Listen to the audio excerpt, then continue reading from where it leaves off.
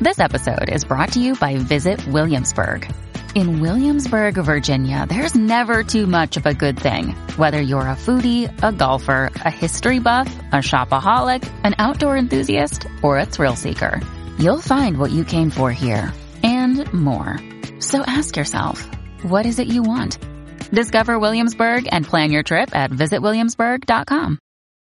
When you need mealtime inspiration, it's worth shopping Kroger, where you'll find over 30,000 mouth-watering choices that excite your inner foodie. And no matter what tasty choice you make, you'll enjoy our everyday low prices, plus extra ways to save, like digital coupons worth over $600 each week. You can also save up to $1 off per gallon at the pump with fuel points. More savings and more inspiring flavors make shopping Kroger worth it every time. Kroger, fresh for everyone. Fuel restrictions apply. On this episode of Narcissist Apocalypse, we talk with an abuse survivor named Leah. And Leah was in a toxic relationship with a leech of a narcissist. It's a story of bonding over trauma, smear campaigns, believing things were your fault, and standing in your truth.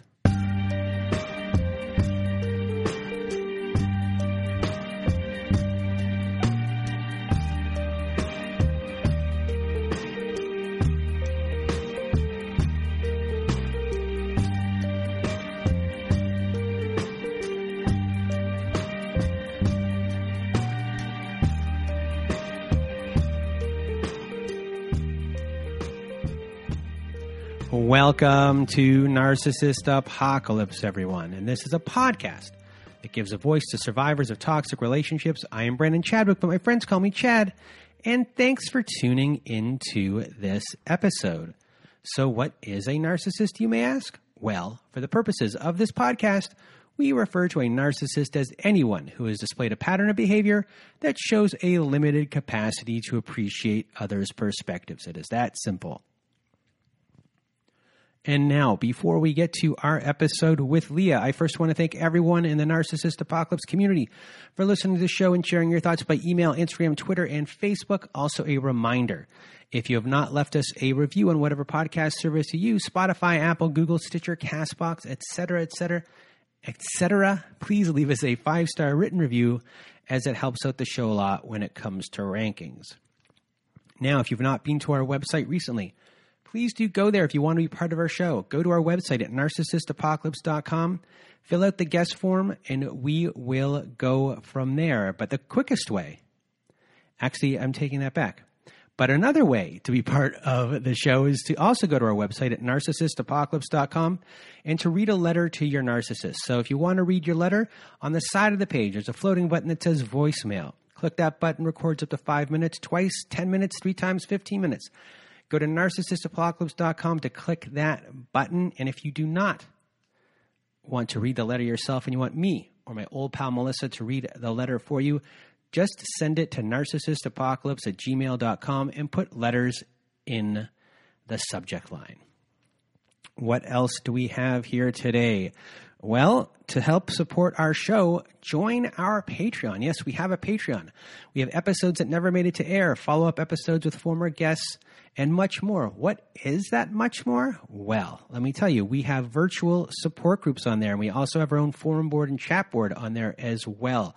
So everyone can interact with each other and support each other. It's a great community on there. We had a good group on Wednesday last week, on Saturday last week. So a big shout out to everyone in our Patreon, in our support groups. And now, before we start our show, also, to go and sign up for that, go to patreon.com/narcissistapocalypse. Become a patron of our Patreon. I was a little ahead of myself there because I was getting to something a little important, something, I care a lot about, a person I care about, and someone I've known for 15 years who I've worked with before. Her name is Priscilla, and I was talking with her in the last couple of weeks, and I found out yesterday that she is not doing well after a round of tests, and her health is not going well. And she asked me for prayers. So I said, I will send you all the prayers I have. But I was also hoping to help put her in a better mood. She is she's very religious, and I just wanted to have other people maybe say prayers for you. So whoever is listening and wants to help me out with the recorder on the website at narcissistapocalypse.com, with the recorder on the website at narcissistapocalypse.com. If anyone who wants to put in a recording to say any prayer or tell Priscilla that they wish her well and that they're thinking of her, that would be wonderful, so I can stitch them all together and play them for her. She's much older than me, but we share the same birthday. So every year we usually we do something. We have lunch or something like that on our birthday, or we at least get gifts for each other. So if anyone wants to, help me out and help Priscilla out, lift her spirits, and wants to leave a message on our voicemail, please do so. And last thing now about the show today. There is just one little warning. We do mention sexual assault. It's very, very brief. There's no graphic description of anything at all. And that is that. I just want to thank Leah for being part of the show. And she did a great job. And now without further ado, here is my episode with Leah. Welcome to Narcissist Apocalypse, everyone. With me today, I have Leah. How are you? I'm doing really well. I'm really happy to be here, and hopefully I do your show justice with the story I have to offer. Oh, well, I know you will. We spoke before. I know you're going to do a great job. We spoke for about 30 minutes last time to prep for this because we got a time schedule to keep, and we're going to keep it. So let's just get started, and I'm going to get out of your way. Thank you, Leah, for being here and sharing your story with us today. I know you're going to help a lot of people. And without further ado, Leah, the floor is now yours. Thank you. Really, it is my pleasure. I in some ways, I wish I wasn't here, but since I am, I'll do my best to give you my story.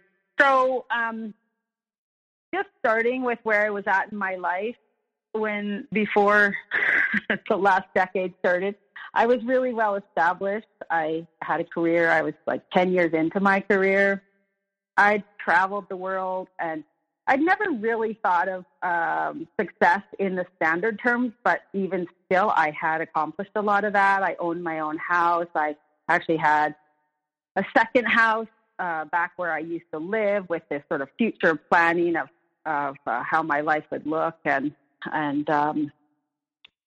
I wasn't planning to have children. I really just felt like I'd figured out how I could be in the world and felt like I could make a difference. I always wanted to make a difference in the world. And now I giggle. I don't know. It's not even really funny. But anyway, so that's where I was. And like, this is an example of how I felt like I kind of accomplished something. Like, it wasn't buying the houses that made me feel like an adult. It was like I'd learned how to enjoy like a nice glass of red wine, and I'd balanced my work life. And like I said, I felt like I was making a difference. And like I said, with traveling, I traveled the world. I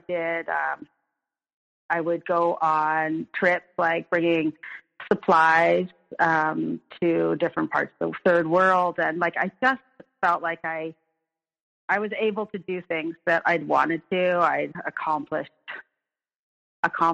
dreams that I had. And they were a big deal because I'd come from a really challenging home. And I felt like I'd overcome a lot of what my childhood was about. And like, I had been on my own since I'm 15 and really succeeded. I managed to get through school, and then like I actually graduated early. I biked across Canada. And then this leads right into how I met this person. And that was that right after I came back from my cross-Canada trip. I was 18, and my brother, so I have a lot of siblings. I'm like, my dad had 6 children, and I'm the last of his 6 children. So my next older brother and I were full brother and sister, and that same summer that I came back from my trip, he died. And he had died in a car accident, very suddenly, obviously, car accident. And so that's where I met this person. And he was a friend of my brother. And so we had this shared trauma. He was with a woman at the time, and her sister and my brother were dating, and they both died in this accident. And so over the years, we continued to be in touch.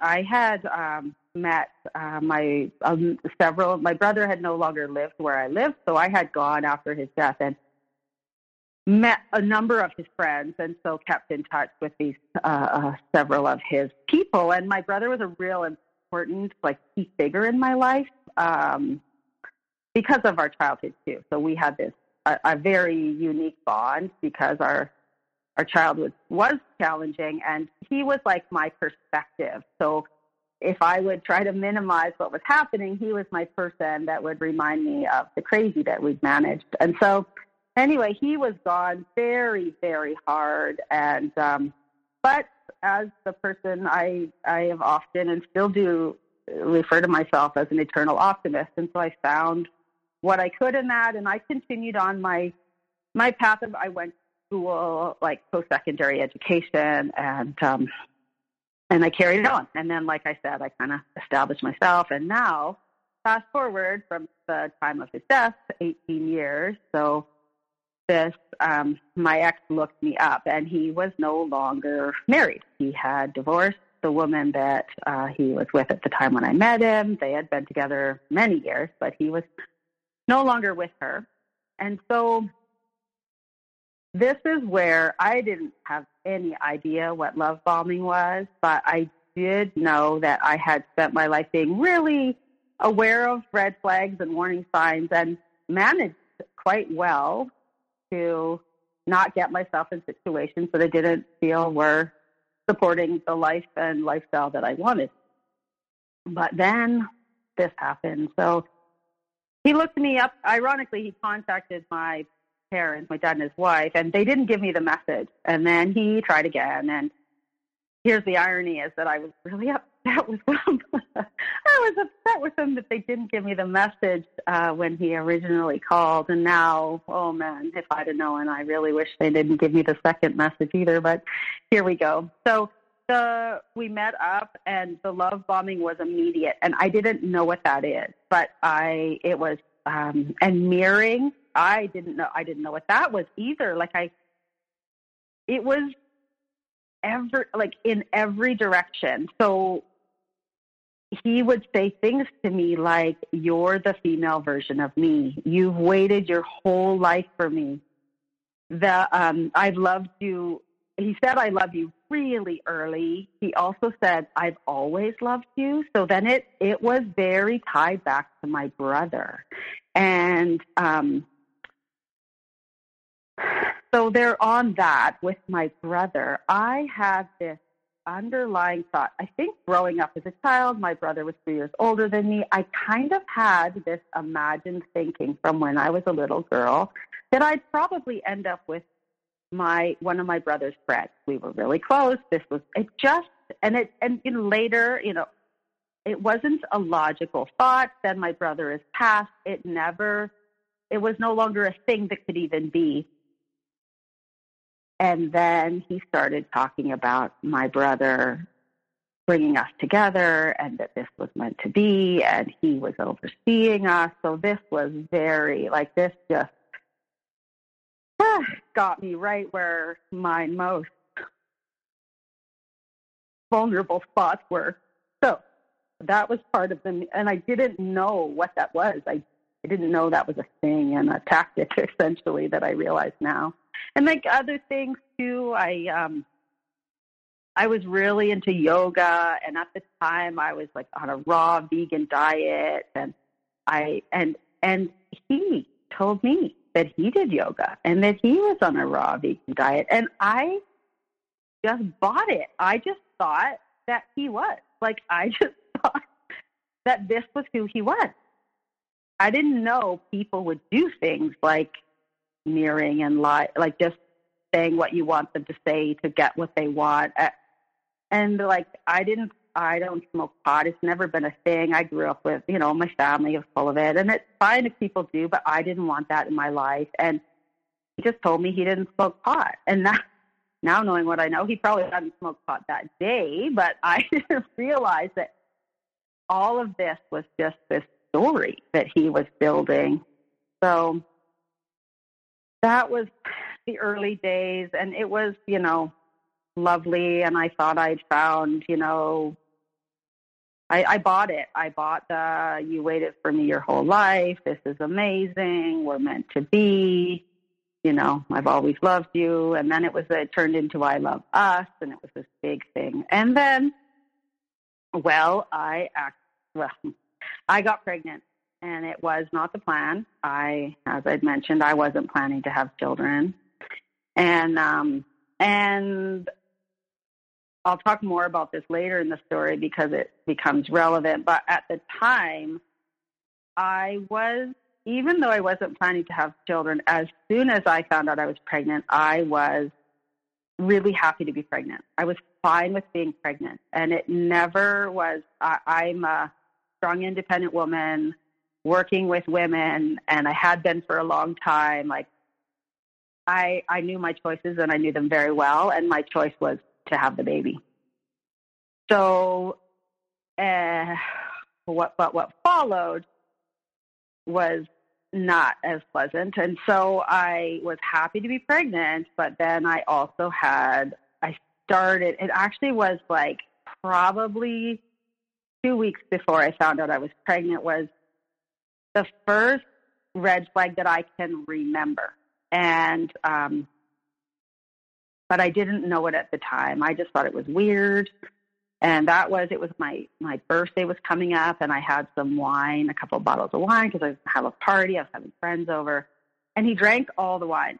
One night, he got up and just drank it all. And in the morning, all the wine was gone. And I was like, that's super weird, buddy. Like, that was my birthday wine. And he just said to me, I can't believe your reaction, and I'd never do that to you.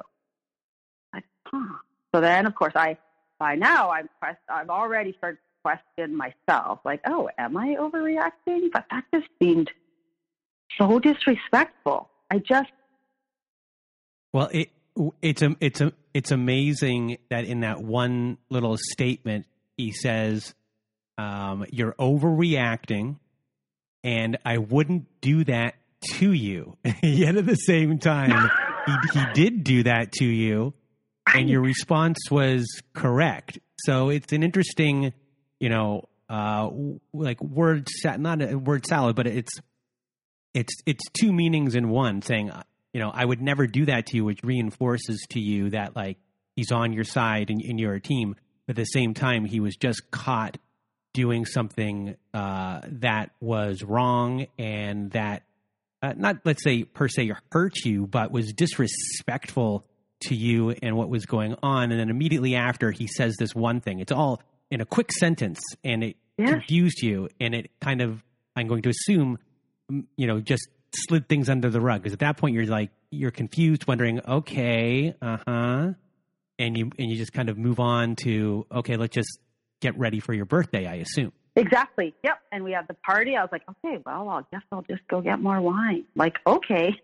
It really was. And yeah, I think you summed up that nicely. And I probably had several people planning to come, and yeah, it was just very, and then what I noticed is right from that time, he kind of shut down.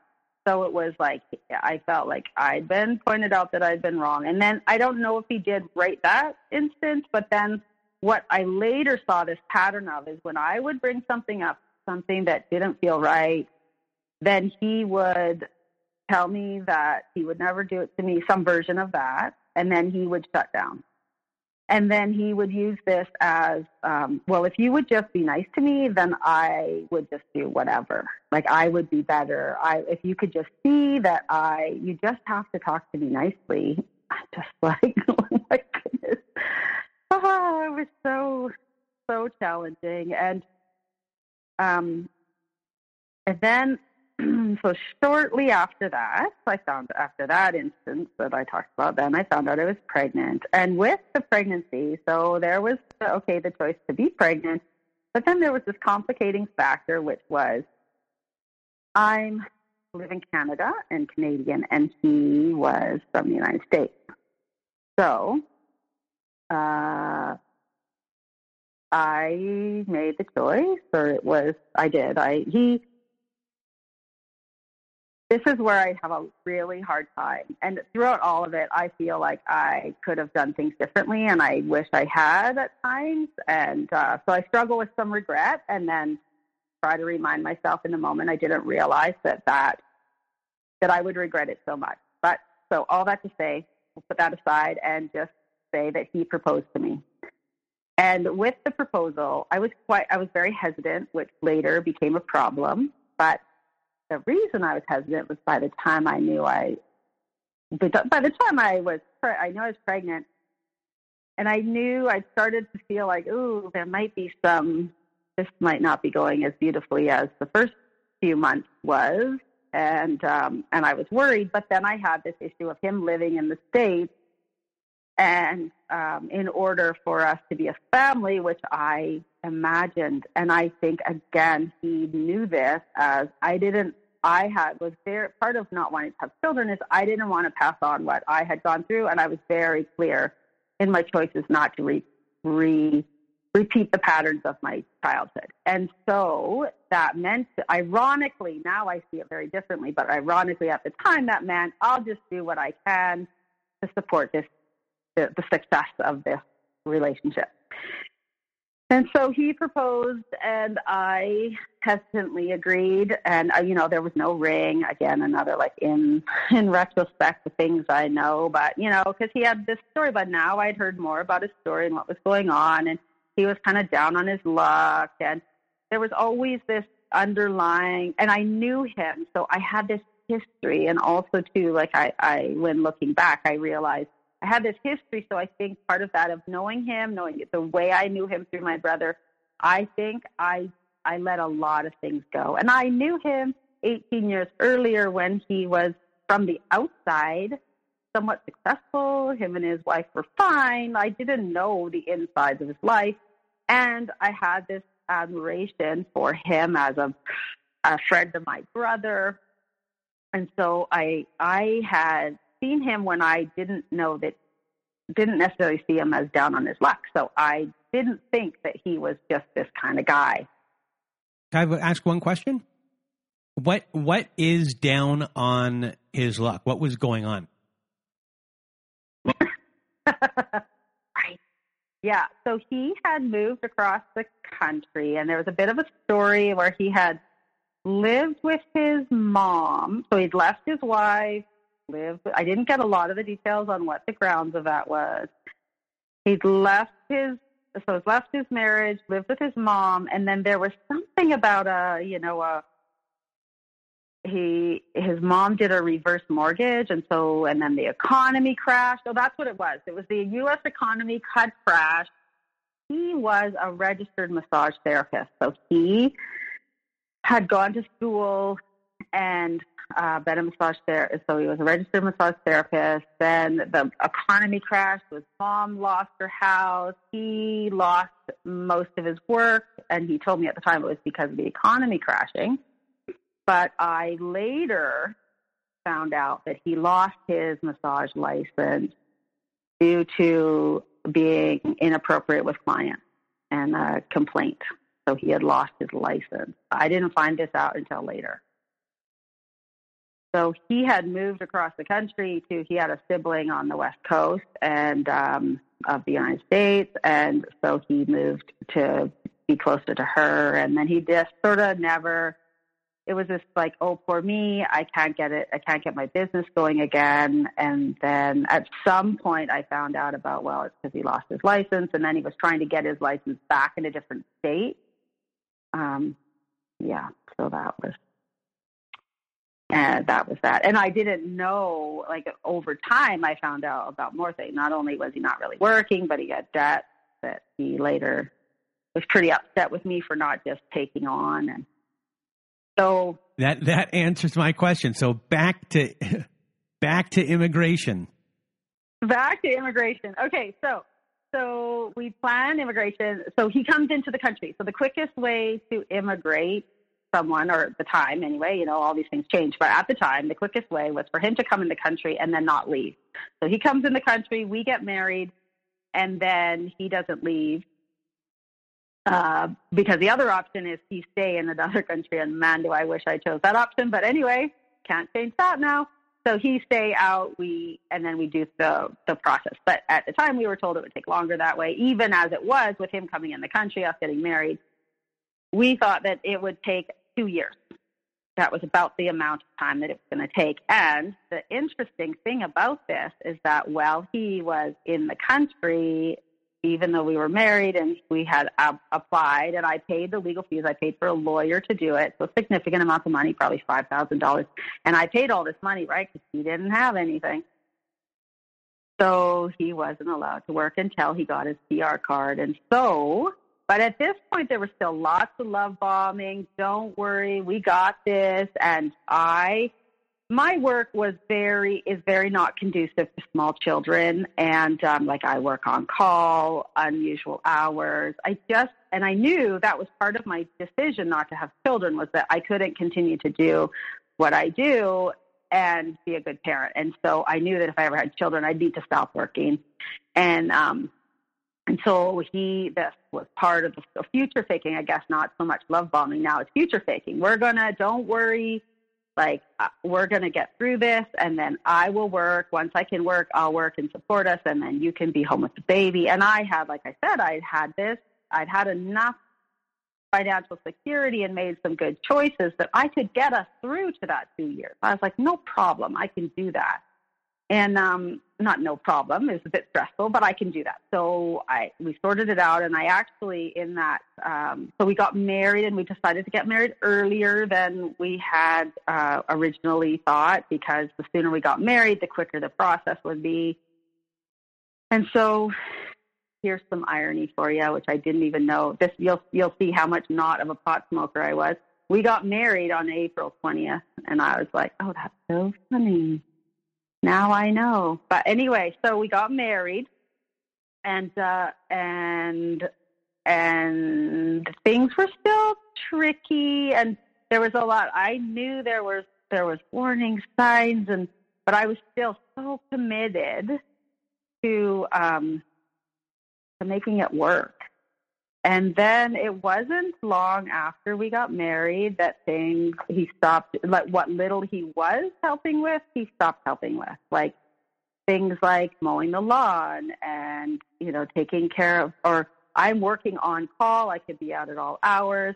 There wouldn't be any food prepared for me. Like I would have to come home and make food. It was just very, he just stopped. And then it was just, slowly, I don't know when in the process it started, but if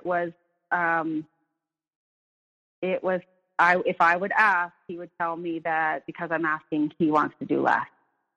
And I've come to learn that that's a common tactic of these kind of people. But so now we're married and I'm pregnant and he's not helping. Then I think in looking back, it happened pretty quick after that. Like, I'm not sure which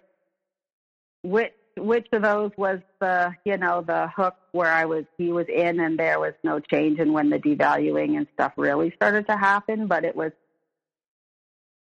somewhere really close to all of that. And then it was very strange things. Like I had a lot of women friends, and like I mentioned, the birthday party, like I had lots of social, like not lots. It was very minor. It wasn't a party or to have friends over for dinner parties. I had a core group of close friends. We're very, we've known most of my friends. I've known for a long time. And so I'm very affectionate between my friends, like lots of hugging. And so then things like my friend, I remember one instance we were at the table, a friend came over. I think she was actually just finding out about the pregnancy, and she brought over some Indian food, and we're sitting at the table, and her and my knees were touching each other at the table.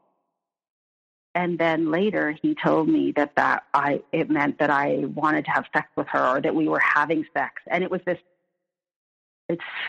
I was so shocked. I had never, I didn't understand how I could be being accused of having sex with a friend. Like, it just didn't even register. And so I had this deep commitment to now this man and this baby, but I'm being accused of things that are unimaginable and not even wrong. Like, if I wanted to have sex with a woman, I could have.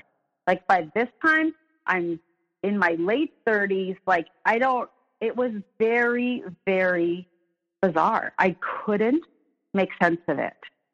And that continued. And then until I had a dear friend come from, she lives far away, and she came for my baby shower, and she's a lesbian. So, that was the next thing. So then I had several friends who are lesbians. And so then in my greater group of friends, and so then he really attached onto, this must mean that they want to have sex with you because they are lesbians. It was just the strangest thing. And, this is something. So shortly after we were married, he started calling me baby wife. And I was like, what the heck? And then it progressed into this. He was subtly telling me that I didn't know actually probably not so subtly, baby wife. Now I hear baby wife. I'm like, that's not subtle at all. But at the time I didn't get it. But it was part of this minimizing me, or because he was telling me that, because I get upset about things or try to work through things. And he would just tell me, I didn't know. I'm a baby wife. I've never done it before. And this is just how marriage is. And, sometimes was a theme throughout too. Like, it's just how it is with marriage. Sometimes one partner works and sometimes the other partner works. And I'm thinking, yeah, but I haven't seen you do any of the work. Like, and the more I asked and try to get you to be involved, it was just, it was a very, very, and it was really isolating. So as my friends, some of them are solid and they're still my friends today, but this became very tricky. And he was doing his body work on some of my clients, and then he was slightly, possibly inappropriate. They didn't want to say anything. It was messy, and I became more and more isolated. And I realized here I am pregnant. I'm like, okay, I got this, baby, we got this. But and then more and more, I remember vividly, I'm taking a hot bath, and I remember crying and thinking, I've ruined my life. And again, I blame it was me. I had ruined my life. This was tragic, and not the baby, but the whole situation. And so me being who I am, I was like, okay, I got to find a solution. I did find, I asked him to go to counseling with me. Sorry to bother you at this point. Sorry to interrupt at this point. So what month here are you going to couples therapy? Yeah, I'm pretty sure I was, by the time we actually went, I was 7 or 8 months pregnant. So isn't it, for everyone who's listening, a lot of people might have experienced the exact same thing. You had 3 good months. Yeah. And then now you're in the 4th month of it not being good. You're very trapped right here. And in month 7, you are already going to couples therapy. Mm-hmm. So, are you sitting there thinking how do I leave? Or is that even in your mind because you can't see that you're trapped, or you can't see that I can, get off this or get out of here right now. This isn't working out. But those 3 months played such a big role in everything else before that, that went into it, from your brother being vouched for, everything like that. So is that even a thought process in your head? I need to get out of this, or I can work through this, or I'm a soldier, I can soldier on. I think a bit closer to the soldier part, but also it was very complicated I had now sponsored him into the country. So I'm financially obligated I'm obligated to support him financially for 2 years. And like through that process, plus 2 years actually. So it's not even 2 years. So if he racked up $200,000 in debt, it's on you. Me. It's on me. Oh, yeah. boy. So I didn't see it at the time. I didn't see it as an option to end it. I just didn't. I felt like I'd agreed to this, and I'd agreed to our country. I'd made these big applications. Like I didn't see it. So I felt like, okay, counseling, like I got to find a way through it. I've got to find a way for this to be tolerable and to get through it. And I really, with my brother connection, because that still kept coming in. Oh, he did this. He brought us together. Like there was a lot of that going on. As hard as these things were, and he's accusing me of being a lesbian, he's still telling me that my brother is who brought us together. Like it was absolutely I have some terms for what my mind was going through, but yeah, I don't think at this point I didn't see an option of calling it quits, because I'd agreed to immigrate him. I'd married him, and I felt like it was this too. Now I look at it so different, but I felt like it was my responsibility to this baby to help his dad come in the country.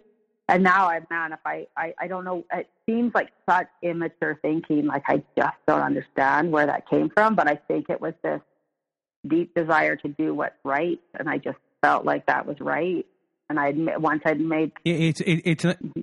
it's not immature thinking at all. It's, I'm sure 99% of everyone who's going through that will have the exact same thought process as you did, which is, you want to have the dad in the life. And I guess you are only at the, month 7 and in 4 months of bad behavior. You really don't know how bad it's going to get. You can't perceive how bad it is. So it's not immature thinking. I just want you to know that. And I apologize for interrupting. Oh, that's okay. That's fine. As you will. It's your show. It's all good.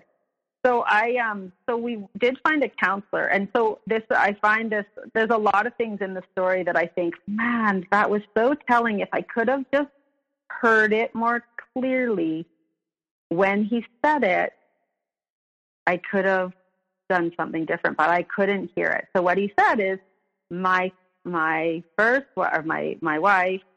actually I was the third wife, but anyway, so his last wife, the one I knew, would never go to counseling and what she told him was that she didn't want to go because they would just tell her to leave him.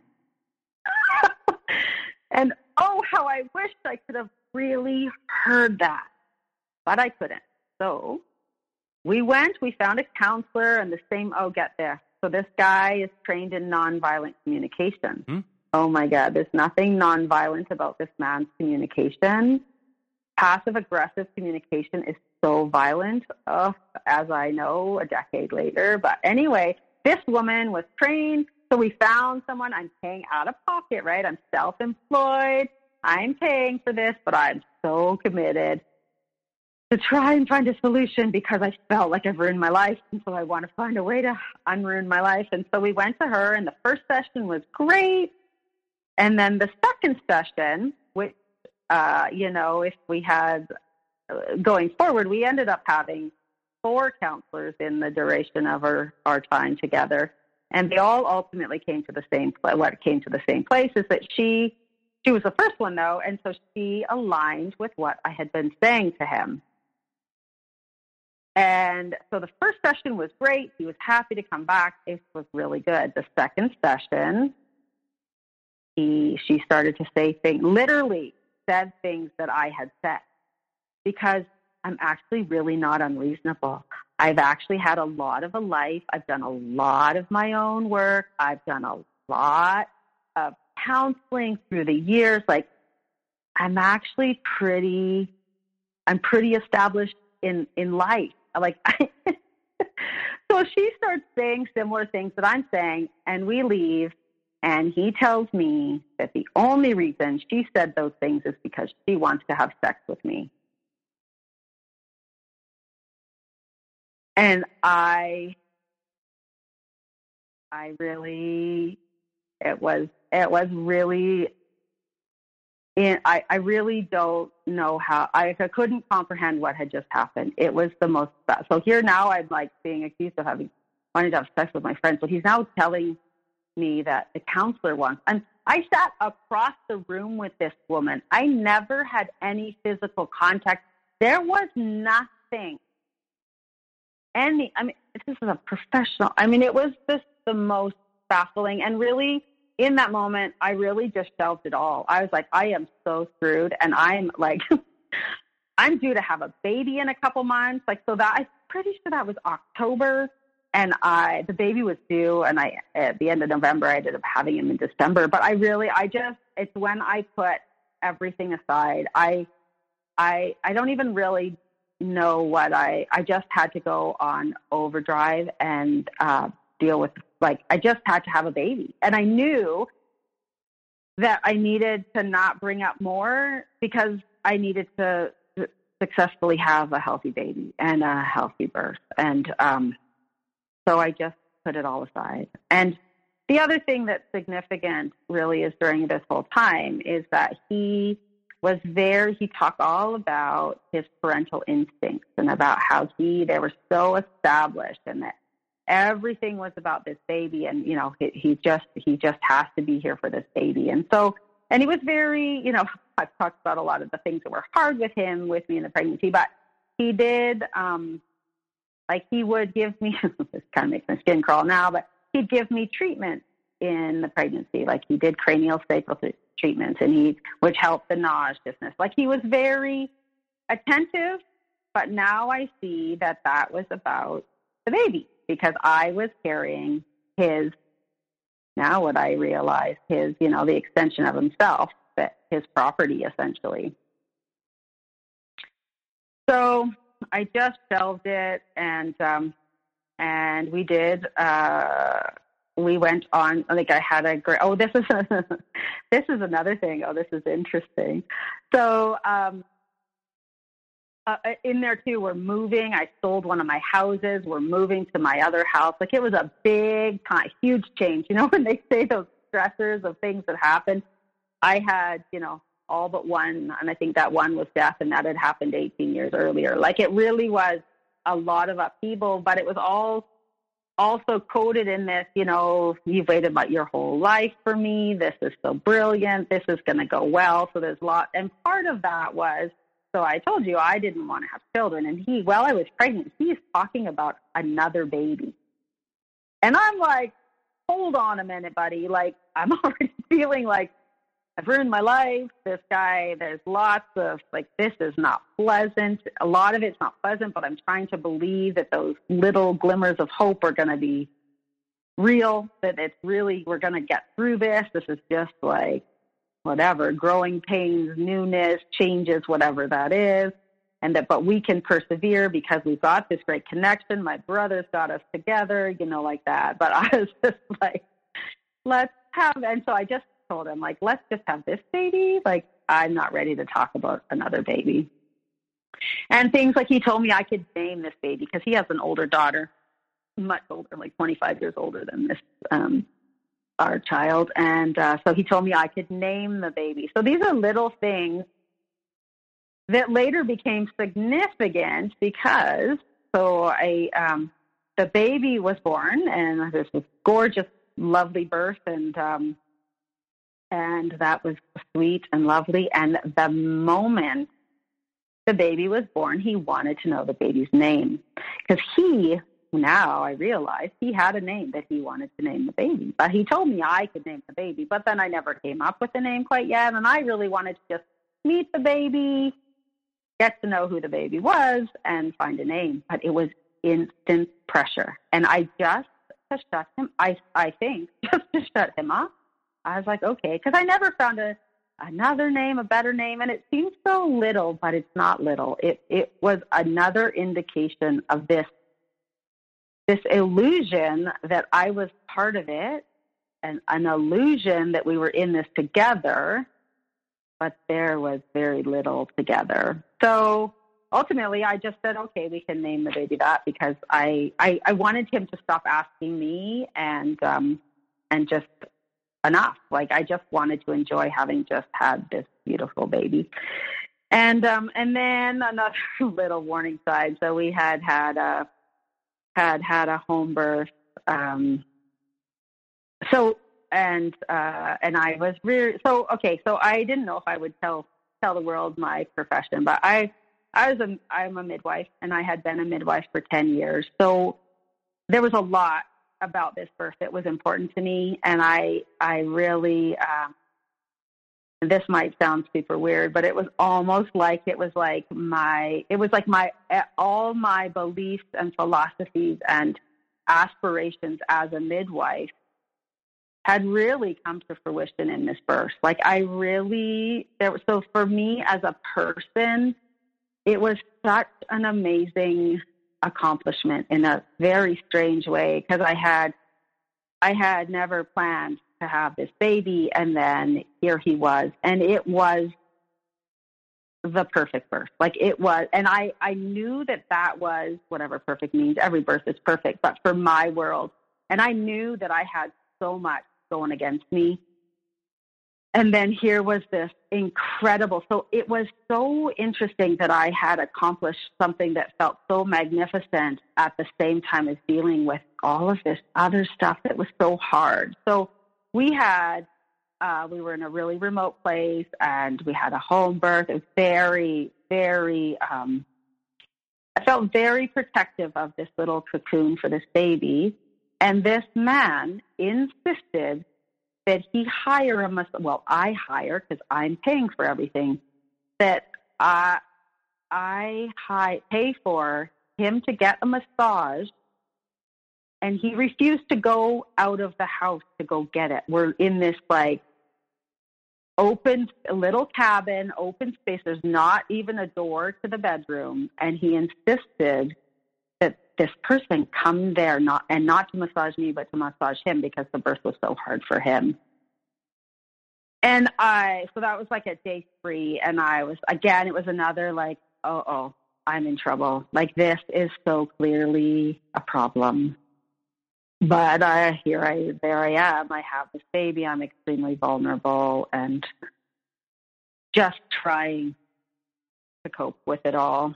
So then this baby, beautiful birth, it's all lovely. And then 4 months later, after the baby's born, we get the call that he gets his PR card. And I'm like, okay, things are going to turn around. Like, I kept holding out hope that this, illusion of the future was true, and that it was going to be okay. Because there'd be there was so much beauty in what was happening. And then there would be these very hard things that I was trying to make sense of. Like, I just couldn't understand. Like, the whole thing with the massage, I could not understand why he would not leave the house to go get a massage. He's still getting his massage, but he just wouldn't. It was about him, and he didn't want to have to go, and so he shouldn't have to go, and so he was going to bring them here. And so 4 months, the baby's 4 months old, and he gets his PR card, and I'm like, okay, here we go. Now we're going to have a shift. And he got his PR card at a year. So I remember I told you that we thought the estimation was 2 years. And I was like, okay, there's hope. We don't have to wait 2 years for this to shift and change. And he got his PR card, and he didn't get a job. And then it was a whole other level of knowing that I was in big trouble. So because then this future faking stuff was just, it was clear that it wasn't true. It was all, on some level, I was having layers of realization that this problem was really big. And, but again, it's all wrapped up in my brother. Now I have this beautiful baby. It was just, it was tricky. Oh, and just on the theme too of so this really helped me, realize that I really did take action throughout to make a difference in my life. And, but I couldn't see it at the time. Like I felt I felt incredibly trapped. And like at this, it was right around this time after the PR card that I realized, like I started, so it's kind of like in the pregnancy when I started thinking and having this repeating thought, I've ruined my life. Then my repeating thought shifted to, I successfully avoided this my whole life. And now I'm here. Like, how did this happen? And I was very hard on myself. I got quite depressed. And you know, lots of people, oh, it must be postpartum depression. No, like I said, it was circumstantial depression, and I knew it. And I knew it wasn't postpartum depression. Like I said, I'd been in my line of work for over 10 years by this point already. And so I did find another counselor for me. And another step that I took action to too is that, because remember, he was saying that he wanted another baby before I'd even had this one. And I, as soon as I could, which was right around the same time, because it's not till about 3 months after you've had a baby, I went and got an IUD. Not that everybody needs to know about my birth control choices, but I had literally successfully avoided pregnancy my whole life, and I had no intentions of having this baby, and I ended up with one. So I was going to take very firm action not to have that other baby that he had talked about. Like I was so I did that, and I found a counselor. And here's another little nugget that looking back, oh man, like I still, like you asked before, was I thinking of escaping? So even after all this stuff that I've told you, and I'm realizing I have like avoided this my whole life, and I can't believe this is my life, I am still not realizing that I can leave. I went to this counselor, and she said to me, you made the choice to marry him, and that was probably the right choice for you at the time, and now you can make a different choice. And I left her office, and I was shocked. I was like, and now I laugh because it's crazy to me to think I couldn't hear her. I couldn't hear, because I went to her to get help on how to deal with my situation. I didn't go to ask to get someone to tell me to divorce him. Like and now it's so stunning to me that I couldn't hear it. Like I was kind of offended by her. Like, why would she say that to me? And now, man, if I... Well, I have a question for you. Going back to that therapist and you, is there something the therapist could have said before that to ease you eventually into that so you would hear her? Is there something for... If therapists are listening to this episode, what is something you would have listened to instead of saying leave? Like... How could that therapist have gotten you on their side? Yeah, you know what? I think it's interesting you say that, because actually in preparing for this, even talking with you, I've been thinking about that. And I think what happened is it was so abrupt. I didn't have a significant and established relationship with her. Like, I don't know if I saw her once or twice. Like, I hadn't seen her much. And I think it was just too jarring of a statement at the time. Like, I think I didn't know her well enough. I felt like she didn't know me well enough. And the truth is she probably could see right through, like, because ultimately it was very good advice. But I think it was just too sudden and abrupt. I just couldn't hear it. Yeah. So for the therapists who are listening to this, before you even go into that spiel, make sure that you have a trust level built with the client who's coming in. So when you do make this type of recommendation or advice, they will listen to you. That would be, I guess, the lesson here. Yeah, I think that's quite accurate, because it was, I mean, now knowing what I know, it was good advice, and it was, but I was still too caught by all of the abuse of the relationship. Like I was still too deeply enmeshed in the relationship to be able to. If your therapist said to you, here's this stuff on narcissism and narcissistic abuse, go read this, would that have made a difference?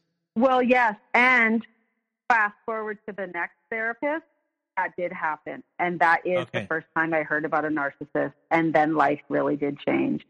Okay. And what is interesting about this therapist, and I think it's also part of the abuse cycle that I was in, is that I'm pretty sure she was a lesbian. And I think that didn't help the situation. I think I had been so, I don't know if brainwashed is the right, but I was so twisted in my thinking with him that I probably used that against her. Like, I probably was like, no, she doesn't know. She probably hates men. Like, I really, it's embarrassing to even say that. Oh my God. So, and I don't even know. I mean, that's me trying to dissect why I couldn't hear her. And I, like I had said previously, I have lots of friends. Like, that, gender, like, life choices like that are not an issue for me in my life, but I'm trying to make sense of why I couldn't hear her. But anyway, so I didn't, for whatever combination of reasons where I was at, I didn't hear her. And then, but I also, and I had this really, like, I really just wanted to make it work. I was still so committed to making it work. I mean, my baby's young. He's only 4 or 5 months, 6 months old at this time. Like, I felt like I hadn't given it enough of a shot. Like, they were not that far in, and it didn't occur to me to give up at this point. But so I had that whole line of things, but I also was doing things like trying to not have another baby, going to a counselor, and then I consulted a lawyer. And not even because I wanted to leave. I think I just wanted to know what I was in for, if that is where it was headed. Because on some level, clearly I knew that it was not going. Things were not getting better. I was, despite all the efforts to try and get things worked out. So, and the lawyer gave me really great advice. And that was, at the time, our family law was about to change. And essentially the lawyer said, don't make any decisions before that change in law happens, because then you will be protected. The lawyer also I think it might have been the first time I was told, write everything down. And that is extremely important advice. I wrote everything down for years and years and years. And then another actions that I took, so during this time, what I didn't mention is that not only was he not working, but he had a drinking habit, and he wanted to drink, he would drink daily, and he'd want to go out and eat in restaurants, and he liked eating out. It was fun. It was lovely. And again, this thing of, early on, I told you that first time, it was probably the first red flag. So we'd go out, we'd eat, and I was like, we can't live like this. I can't afford it. And he's like, I would never do that to you. I'd never tell you we couldn't do this. Like, what do you mean? But I remember I'd sold this house, and so I was like using the money that was in the house from the house to like float us through. But I think to him, he just was like, I don't ever have to work now because we got all this money. And I was like, oh my word. So then what I did was I decided I didn't want to buy a house, but I found a house to buy. I was like, essentially, because I had to put the money somewhere or it was going to be gone, because he just wanted to, have this, living luxuriously. And I was just like, no. And I, like, by this time, he's now legally allowed to work, and he's not working. And I'm just like begging him to work. And I started like buying him jobs. This was like getting him retrained in this, getting him retrained for a lifeguard, which then it was a lot of self-sabotage. Oh, they won't hire me because it's nepotism. There was always some reason that it wasn't his fault for not having a job. And then I was like, I'd just get a job to do anything. He's like, why would I go get a job doing anything for minimum wage and be away from the baby? I don't want to be away from the baby. So then that whole, don't worry, I've got us once we get through was gone, clearly. And then I also, I made a huge investment. So there's this, because, he had this cranial sacral therapy stuff he was doing. And so he would have some clients, but he never really advertised. It didn't really go very far. And then, so there's a colon hydrotherapy unit, and I bought it. It's super expensive. I don't know. It was like, I don't know how much it was, like $12,000. I think I had thought it was 20, but I think it was maybe around 12. Anyway, I bought the unit. I plumbed it into the house, into the house so he could have clients. Again, he didn't really advertise. He didn't really make a lot. He just sort of had some clients and would do trades. And I was just like, come on, please. Like, I need you to like work. And he's just like, well, it can't be that bad because you haven't gone back to work. And then also through this time, there was a lot of the devaluation really continued with my family and the isolation. And he'd start talking to my friends and family about me and how he wasn't really into me. And like trying to convince one of my longtime girlfriends drove with him. They had like a 3-hour drive because she was coming for a visit. And he spent the whole, well, she told me, not just apparently, she told me he spent the whole drive trying to tell her that she didn't know who I was, that he knew who I was, that no one else really knew who the real Leah was. And she was like, hold on a minute. I've known her for, whatever at the time, I don't know, 15 years. She's not a lesbian, and you're not going to convince me she is. There's no reason. It was just strange times, and so very hard, and it just continued that way for quite a while. It seems like quite a long time, but it wasn't. In effect, it wasn't really that long, because by about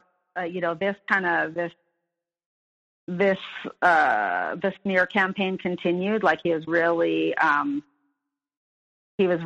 telling everybody he could about how terrible I was. And did you know this smear campaign was going on while it was going on? Did your friends or family tell you? Only some of them. Like that friend did. And did you confront him about it? Yeah. Oh, yeah. And he would, and then if I got, I did a few times. I tried. Here's what. Try, and then of course he would just tell me that he knew the truth and that I was a liar and it's not true. And then it would get point to a big outburst, and I'd be screaming at him like, well, then get the fuck out, dude. Like, if it's that bad, leave. But he wouldn't. And then he turned that around. Then he started telling people, like, that probably happened, like there were maybe like 5 outbursts of rage. And I've since learned it's reactive abuse. Like, I'm not a rageful person, like, but I really was like under such terrible conditions. And then that added to his smear campaign. He'd tell people that I was, I had rage issues, and that I was then it started like mentally unstable, like that I've got bipolar. He had all his so I knew some of it, but I didn't know all of it. And some of my friends were like, why is he just like, why do you let him do what he's doing? I'm like, how do I let him? The guy is like playing his guitar for 6 hours a day and meditating, and he won't work. Like, I don't know how to make him. And the more I try to encourage him, the less he would do. Then he'd blame me for not being nice. And if I was just nice, then he'd do more. Like, it was this terrible. So I didn't really know to the extent, although my family relationships were already, like I'd mentioned, my family life wasn't great anyway. So that wasn't a big surprise that had, he had managed to really erode that away. And, here's the example. So here's an interesting point where I'd said with the mirroring stuff where he had said he doesn't smoke pot. Well, it turns out he does, and he does it. There's a daily thing for him, like the drinking was daily, and so was pot, and I didn't know it. And so in this whole trying to survive the situation, I was like, okay, so my bottom line is don't smoke pot with my dad. My dad's like, I grew up with pot plants in the closet. Like, I just didn't want it. I didn't want that for me and my child. So no surprise to your listeners that didn't happen. And so he started smoking pot with my dad, and then really broke down that relationship. And my dad at some point said, I feel like you blame me for your divorce. I'm just like, this is batshit crazy. Like, how can this even be happening? Like, there was just, and it just got turned on me. Well, you don't understand why. This is my ex-husband now. Like, you don't understand. It's just so hard for me. And, you know, anyway, so this went on for a while. And my son,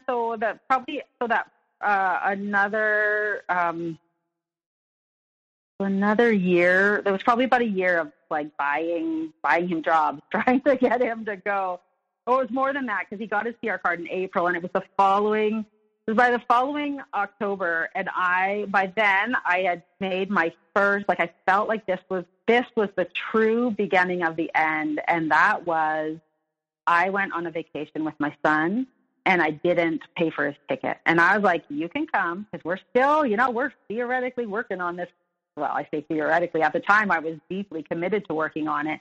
But I said, you can come, but I'm not buying your ticket. And I think it's the first time that I really was like, I put down, like, this is it. This is my, no way. I'm not saying no to you, but I'm saying no to how you're treating me. And this is enough already. Like, what are we, 3 years into him? Absolutely.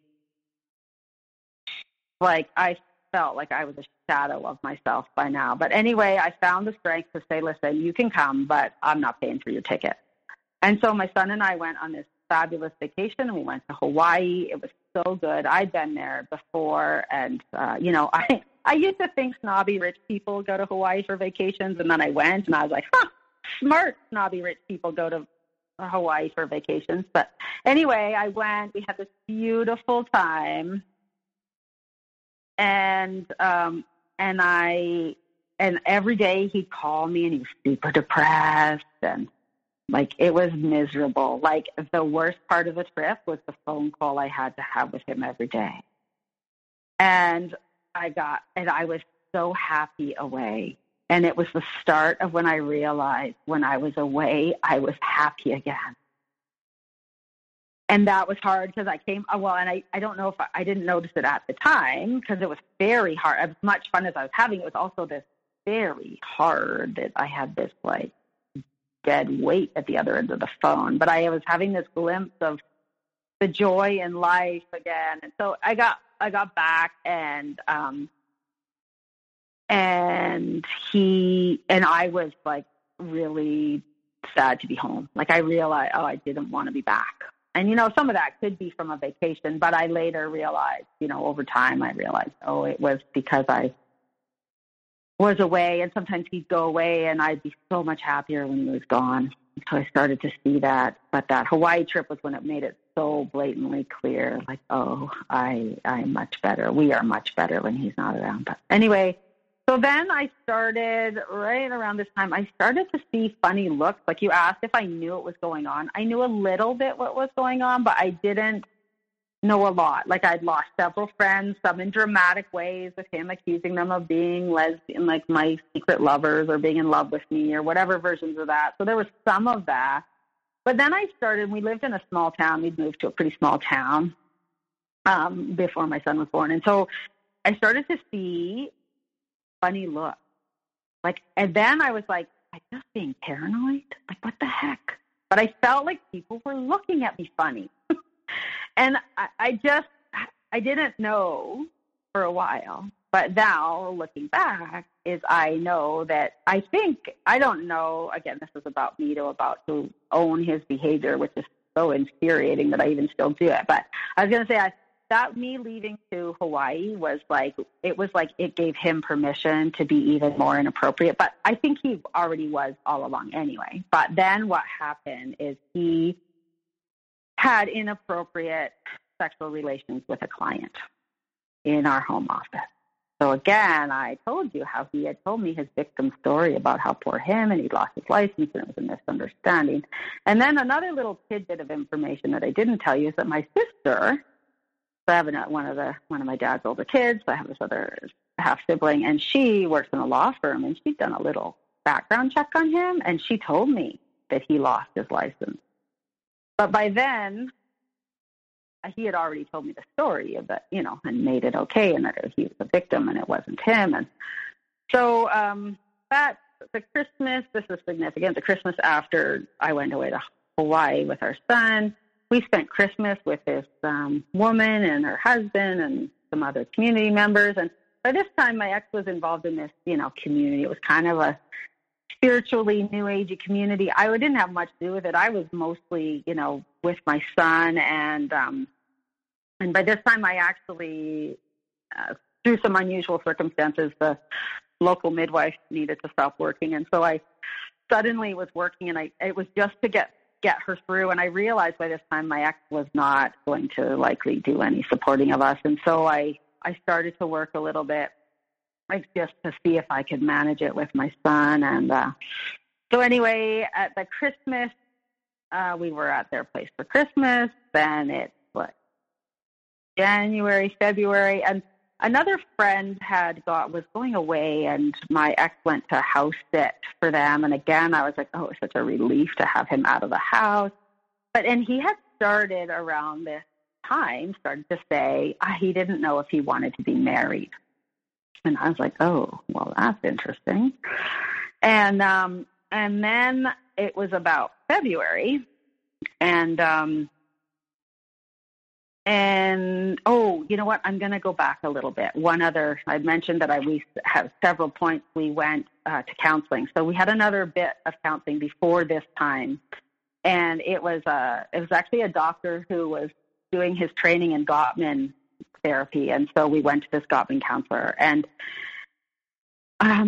we went, and at one of our sessions, we actually went for quite a few sessions. He managed a few more that time. And, but at one of the sessions, I had quite an emotional response to something he was talking about. And again, this man started talking, saying things that I said, which I had said before. That kept happening. We'd go to these counselors. They'd say things that were similar to what I was saying, because what I was asking for was not unreasonable. Anyway, so I had this. This is one of the little gems that I've reflected back on that's really helped me. Again, I wish I would have really been able to take it on right when it was said. But this guy, so I had this emotional reaction. We're working through something in his office. I have this reaction, and my ex says, see, that's what she does. She's got, rage issues, whatever. And the guy, the counselor, is like, that is a normal emotional response. It's called flooding. It's a normal response to a stressful situation.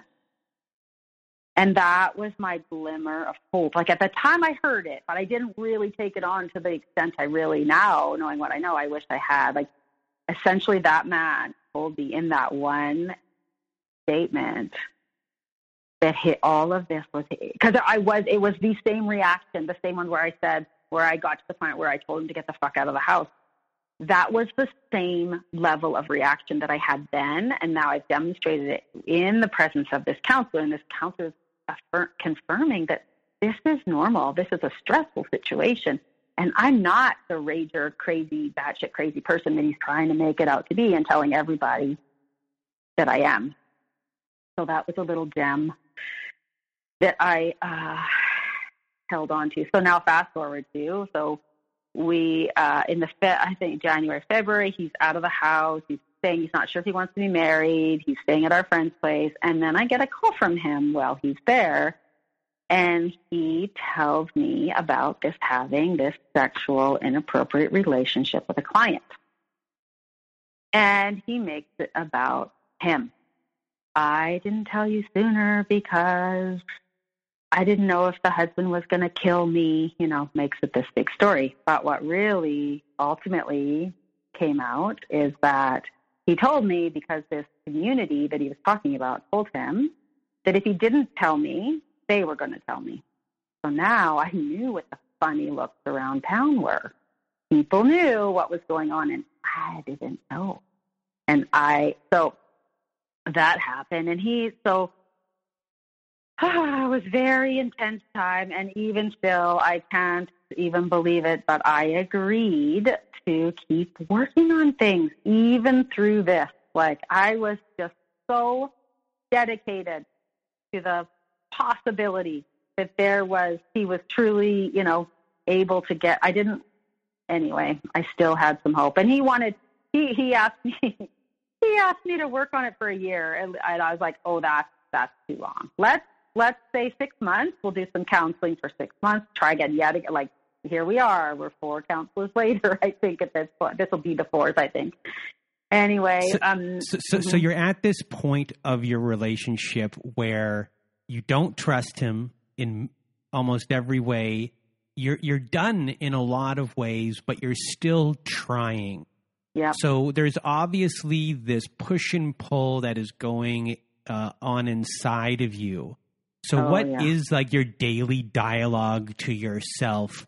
Are you beating yourself up part of the day and then trying to champion yourself the rest of the day to get through the day?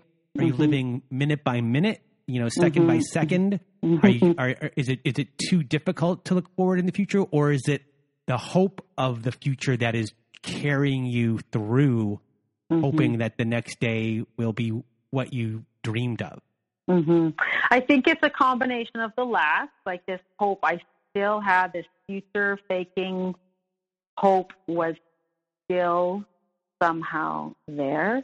And a combination of him telling me so and me just deeply believing it, I thought it was my fault. I really was living like that repeated message that I had in my head. I've ruined my life. Like I felt like I ruined my life, so I have to fix my life. And I'm not sure how I couldn't just realize in that moment, although we're getting quite close to the moment where I realized it, that it just needed to stop. Like, I have one question. Yeah. And I apologize for interrupting anyone who wanted to hear what you were about to say.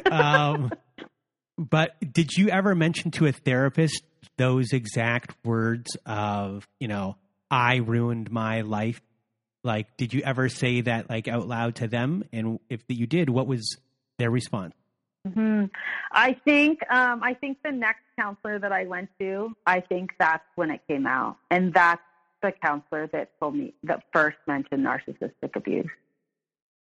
So I think, but it wasn't for a bit. Like we got another 6 months, maybe 5 months more of this, like this ongoing cycle. And the future faking, another really significant piece of this. There were things like, so as hard and so much turmoil that was going on, like I love my son and I love being a mom, and I didn't know that I'd never even let it be a possibility. And then that whole part of my life turned out super great. Like I loved being a mom. And so then at some point I was like, and remember, he had been telling me, like talking about the second baby before we even had the first.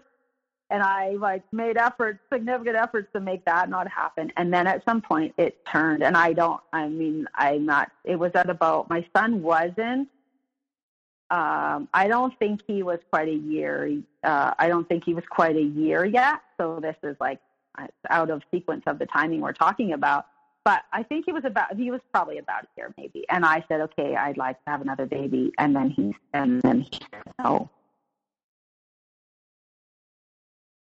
And, so that was so challenging. And like when I still was somehow I was still, even in that, I was still holding out that this future fake, but even though now looking back, I had all the evidence to show that none of the future faking was ever none of the future that he talked about was ever going to happen. But I still was holding out that somehow, and I've done a lot of things. Like I've accomplished a lot of things. I think I still was thinking that I could, not realizing the extent to which this man was, or the situation was. So, that was rough. Anyway, I got a little off track there. But so when he told me back to this, telling me now have this relationship inappropriateness with a client, and he's going on, this is when I'm starting to get my strength, right? So I wish I could say it happened. Well, anyway, whatever. So he says this, and he's talking about how amazing and supportive this community is, and you can't believe it. They've just really rallied around him, and they want to help him again. And at some point I said, well, this community is so amazing, but I'm at home with our child. Like, if it's so amazing, why am I isolated and alone with a small child? So he took that back to the community, and then somebody called me, a woman called me and said, I understand that you are feeling like you'd like some support, and this is a hard time. And in this conversation, this is where it gets pretty tricky. We'll see how I can manage talking through all this. And for your listeners might be some, Anyway, so I say, she says to me, in this conversation, she starts referring to my husband raping someone. And I was not prepared for that. I mean, none of this I was prepared for. But so she says that, I'm like, hold on a minute. What? Like, at this point, all I'd heard is that he'd been, there'd been something sexual between them. Like, it was all very vague and cryptic. And this woman, who I'm thinking is calling to support me, starts talking about my husband raping someone. And I was like, oh, wait, like, what are you talking about? And she says, well, what else do you call non-consensual sex? And I was just stunned. And this is where, again, on some level, I'm taking huge actions, and on other levels, I'm still wrapped up in it. But I got off that call, and I called the woman that she was referring to, that he'd had this sexually inappropriate relationship. I called her right away. I was like, if my husband has raped somebody, this needs to be managed. Like, she needs help, and this needs to be addressed. And so I called her, and it was hard. I mean, clearly she was in the midst of uncovering all of this, and she kept saying things to me like, I've never been unfaithful to my husband. I was able to extrapolate that, he hadn't forcefully raped her, but essentially what I now realize is that he had engaged in sexual activity with her without her consent. And that can look really subtle. And then we're going back to how he lost, it's subtle to start, not realized. Then we're going back to, we know that he lost his license for an accusation. And I'm like, oh my gosh. And then I don't actually know at what point. It wasn't for quite a while later, actually. I can tell you it was. I realized how the initial love bombing stage of our relationship was actually covering up him.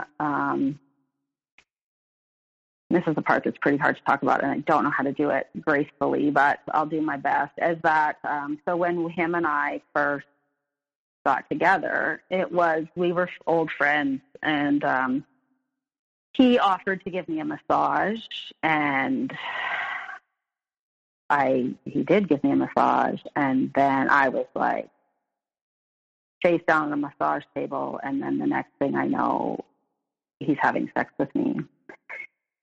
And I, at the time, looking back, I feel like I, as a strong woman, could have said no. I could have yelled and screamed and said no, like, what the hell? I didn't agree to this, but I didn't know that he was this whole story of love bombing that he did immediately.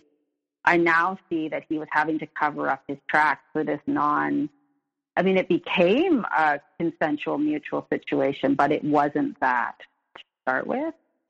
And so very challenging. So then he immediately, now I see that he had two options.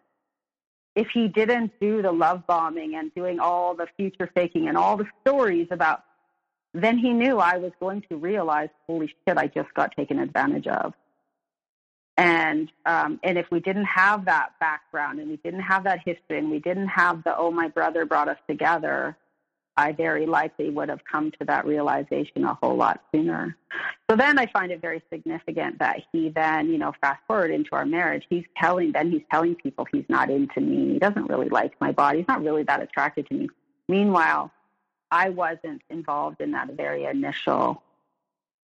I was involved, but I wasn't. It wasn't a mutual decision where we chose it. Like he took action, and then I just went along with it, thinking that this was, I believed. I'd waited my whole life, and so I think it was in this woman saying, your husband raped someone. This woman saying, I've never cheated on my husband.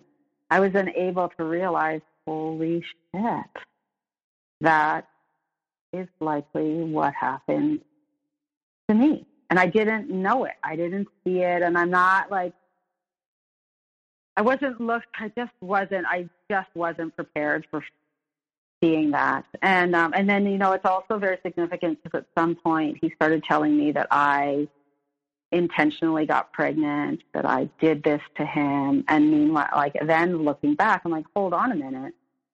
That was unprotected sex, and I didn't even know it was about to happen. So how does that work? So, it's so complicated. And, yeah. So I'd like to say that that's when I walked away, but I didn't. I agreed to counseling, and we had a counselor.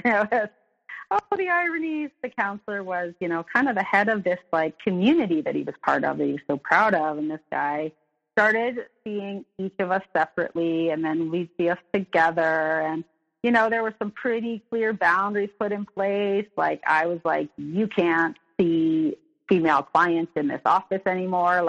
And that was with the help of this community. So I had this idea that there was some supports and there was structure, and it was like he was going to get help. And he seemed somewhat remorseful, even though he was still, now looking back on it, he's still like, oh, I thought the husband would kill me. It was still very victim blame, stuff. But I still held out hope that, okay, well, but then it wasn't too long before he was still seeing female clients, and I was just like, okay, now this has to stop. And then I think it was about 5 months into seeing this counselor, and he was breaking the agreement. He was starting to work. It was the first time in our marriage that he started to work and make some more money, but he would spend the money on a trip to go see his mom, and he didn't spend the money on contributing to the family. So it was less of a burden on me. So that, and at the time, I think I just thought, okay, well, that's good. He's at least contributing. He's less responsibility for me. But then it was about 5 months into the counseling stuff, and he started to say, I don't think I want to be married. And then when I heard it again, I was like, okay, done. And then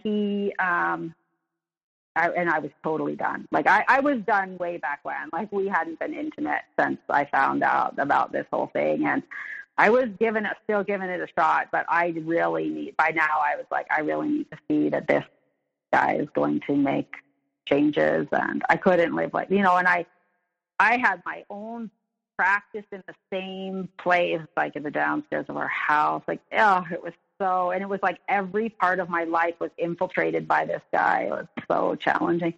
So so he is like, okay, I don't think I want to be married anymore, or it's just some version of that. And I just said, okay, we're done. I'm done. I'm not doing this anymore. And by this time, I think, or maybe it was it might have been right then, that I went to see that other counselor. And the plan was, because, here's the thing, that counselor that we were seeing together, turns out he had been a pastor, and he had an affair with his secretary. I'm like, how much more plastic can we be? I was just like, really? So that ended, because he wasn't doing, my ex wasn't following the rules anyway. And then, so we found another counselor, and the plan was that this counselor was going to see each of us separately, and then we would see her together. And then, so that part, the separate part happened. But we never got to the point, because by the time, before we ever got to the point of seeing her together, he had started this, I don't know if I want to be married. And then this is the first person who had mentioned narcissistic personality disorder to me. And so then that's when I started, like, I had those glimmers, like, looking back, there were times all throughout that I was taking action to get out. But even while not realizing I was doing that, like, I was still holding on to some bit of dignity, trying to find my way while trying to keep this life going, this lie that I thought was possible.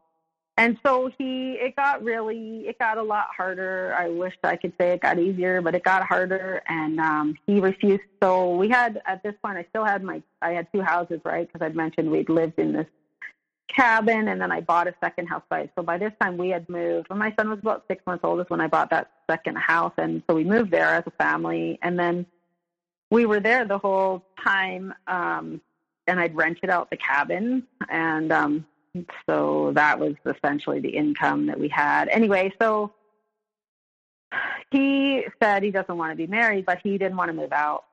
And he refused to move out. I'm like, buddy, like, enough. We're done. You're done. You don't want to be married. We've given this a shot. And he was like, no, I'm not moving out.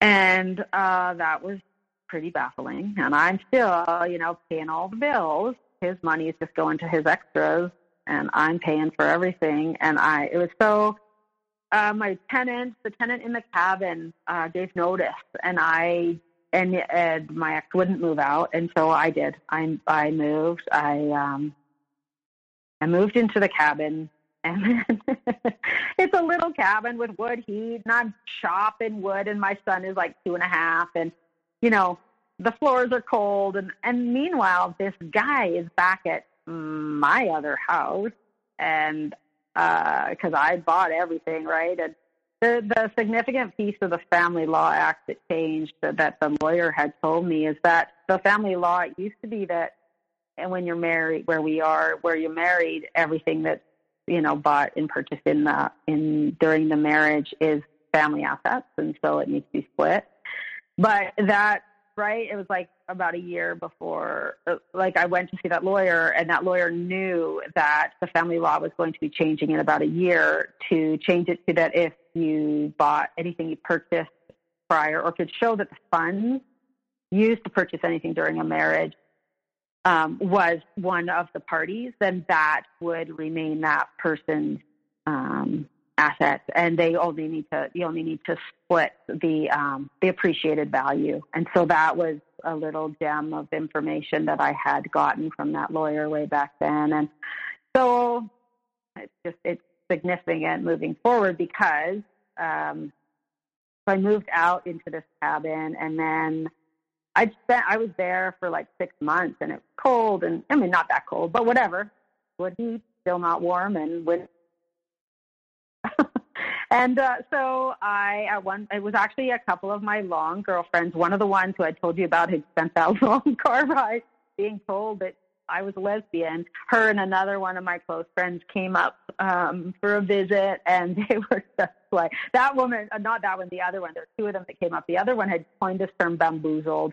She was like, we all were bamboozled by him. Like, I bless them. Like, they really tried to give me hope through this whole process. Like, that they also were duped. Like, it wasn't like he put up a really good front on who he is. They were never duped by him saying that I was, batshit crazy. But the original, the first 3 months, they also they believed his lies too. So that gave me some bit of comfort, I guess. So anyway, then after they came for a visit, and they really helped me remember who I was, I think, on a whole other level. But anyway, I told him he had to move out. This was crazy. Like, here I was chopping wood to heat the cabin. Meanwhile, he's living in the other house, and he's just flipping the switch and turning the furnace on. And I've got a 2.5-year-old, and I'm doing all this, and I'm working. And at this point, this is complicated by the fact my son doesn't want to be around him. And I was doing work, and my son started to be like, can you find anyone else but Daddy to watch me? Like, it was complicated. And so I did manage to get him out of the house, but of course he insisted on moving into the cabin, not going on his sweet merry way. And of course he didn't pay for anything. And then, and I just, to get into my house, I agreed because he wouldn't get out. And so I did. I got back in the main house, and then I decided I put up the cabins for sale. I was like, I can't. I've got to stop. Like I felt like there was no way to get him out, and I couldn't afford life like this, right? I couldn't afford 2 houses and paying all the bills for both houses, and so I put it up for sale. And then someone contacted me actually and asked if they could rent it while it was for sale. And that was the way I finally got him out of my houses. And because I told him, I'm like, listen, you've been living here for whatever, now it's another 6 months or something, paying nothing. And so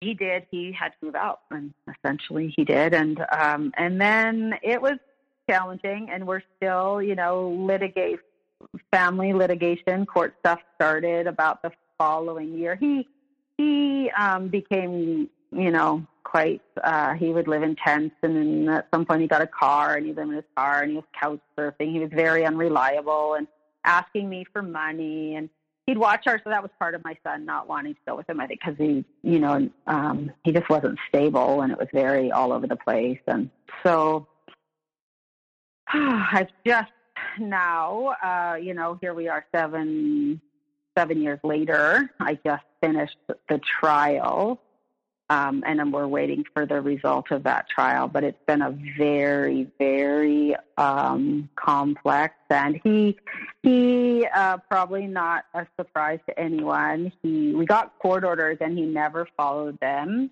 And like we came up with parenting agreements, detailed, and he just didn't follow them. One point we had a mediator, and we each brought a friend with us to the mediator. It was like this community version of mediation, and it was his friend actually. At some point he's like, I don't want to be rude, but isn't the point of having an agreement to follow it? I'm like, yeah, well said, buddy. And that was his friend who was there to support him, but he realized here we are in mediation, and all 20 points of this agreement, this separation agreement that we had, my ex didn't follow any of it. Like, yeah, it's time someone start pointing that out. And just to say, like, I did as soon as possible to be able to be divorced from this person, I was divorced. It became, once I finally figured out my situation and I started to get myself back, even though I felt like I was a shadow of myself, I took action. Like I did. Where in our province, you have to wait a year from separation to actually be divorced. And we did. And I didn't ask for any child support because he had no money anyway. It's like, whatever still. So I just did what I just needed out and separated. And I still blamed myself. It's been a really hard go these last years. Like I found my way out, but very challenging to dig myself. So before we get to the point where you dig yourself out of this, yeah. As far as the court stuff goes, because you had a many years of being involved in court and mediation, what are the biggest things involved in the court that you wish you did differently or that you learned for other people? Yeah. So what I've learned for other people that has really paid off is write everything down. Like I said, write everything down like this, because this guy, for me, part of writing it down was because 7 years is a long time to remember anything accurately. But even more so is this guy lies about everything, absolutely everything. And when he would take me to court on lies. And he had no documentation for it, and I ultimately did. Here's an example. So where we live, when you don't have much money, you can get a free lawyer, free legal aid. And he lied to them and said that I was denying him parenting time. But the truth was he wasn't utilizing his parenting time. But they don't fact check. They don't check. And so he got a free lawyer and has had a free lawyer for 5 years. And I don't qualify for a lawyer. a free lawyer because I still own that house. So I can't work because my son, we didn't get into where my son's at now, but he has a lot of complex needs. And so I had to stop working 3 years ago, but I still own my house. And so I had to stop working to be able to care for my son because he was anyway. So that's a whole other part of the story. But because I own my house and I still have some equity in it, I don't qualify. But meanwhile, he is telling this legal aid department that I'm denying his parenting time. The only two things the reasons that he would grounds that he would qualify for getting a free lawyer is that I'm denying his parenting time. He's being denied parenting time, or that I'm abusing him. And so I knew it was one of those two lies because neither one of them are true. And so to ask you what you would do differently, I really would have taken him to court 5 years sooner. And he was homeless, and he was suicidal and talked to his 11-year-old grandson about wanting to kill himself. Like, the guy was in a terrible state, and I just didn't want to do that to him. Even after everything I've told you, and I've only told you a fraction of what I've dealt with, I just thought that he would do better if he could do better. I just thought he would, so that is a regret I have, that I didn't follow through with it sooner. But I felt like I was doing my best to uphold my son's rights, and that's how I continued on the whole thing. Like, when I mentioned, my son started saying that he didn't want to be like anybody but daddy can watch me, like that. And there was an incident that happened that my son described as daddy choking him. And so I took action. I called the minister. I tried to get help, and they said, can't help you, go to court. And so I think I would have gone bigger, quicker, but I just kept thinking he kept taking me to court for this, or he'd say, my brother and I and my son were going to go to Mexico to visit some friends there, and he agreed to let me go because you have to get a signature to go. But then he said he revoked that. He was like, no, I'm not going to let you go unless you give me our son for overnight. I'm like, oh, it was just this continual battle. But I worried that I knew that I needed to have enough proof in court of what he was doing. And so and people would just help me write it all down. And that's what I did. I wrote it all down, and I started to do things like I got a calendar. So I'd have my notes, I called them my parenting notes. I'd have these places where it was just journal entries. He saw his dad and then this happened. His dad said this or whatever, he asked me for $20 again, these examples. Or he called to say, I'm too depressed, I can't watch our son today, things like this. And then I started taking the key things and putting it on a calendar, because I realized after enough of these, because he'd take me to court, these emergency applications, he'd lose, we'd get a new court order, then he wouldn't follow it again. And this has been the pattern for years. I am not kidding. Actually, my last lawyer told me that he had made 16 emergency applications, every time with a free lawyer of no financial consequence to him. And every time he'd lose. And it was just this ongoing. So back to the calendar, I would just put 3 things on there, even just planned visit, canceled. Like when we had a court order of days of when visits were supposed to be in phone calls, I would just, because then I would give a visual for what he said he was doing, but then I had it tracked on a calendar for what actually happened. And during this trial, he actually said he never missed any parenting time. He said it. He lost it right there. But I had these years of my calendars, and at the time, I was keeping them as contemporaneous notes. I would just, and I am a more reliable witness in court than he is, and he was very clear on the stand. He was not. He showed some of his true colors on the stand, and so I think. I don't know the outcome, but I think that was very significant in my being able to show the pattern. Because it's all so dirty and all these lies and making these big stories about who I am and what I'm doing. But then I had this running record of what actually happened. And it's interesting because I was first told to write it down by that lawyer because she could see that I would need it someday.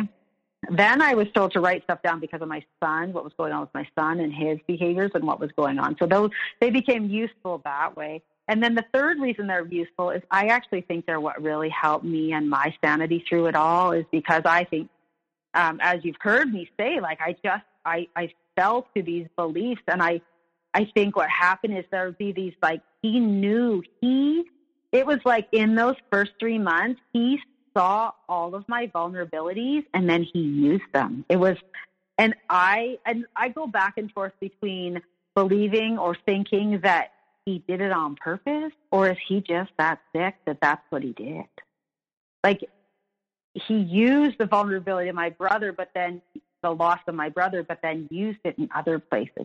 He knew how important it was to me to not repeat family patterns. And then he would bring it up. You're doing the same thing as your parents, which I am doing nothing like my story with my son is so dramatically different, but he knew enough to use it. It's just like that first, how you pointed out, that very first, that line, he managed to make it about me and turn it on me and make, it's just. So with all of that and the crazy making that had happened, going through the court process to where you are now, how has your healing been, and what were the biggest things that you've been working on?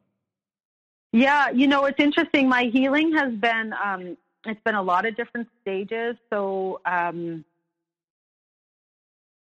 few years ago, let's see. So 4 years ago, I got autoimmune disease of the liver.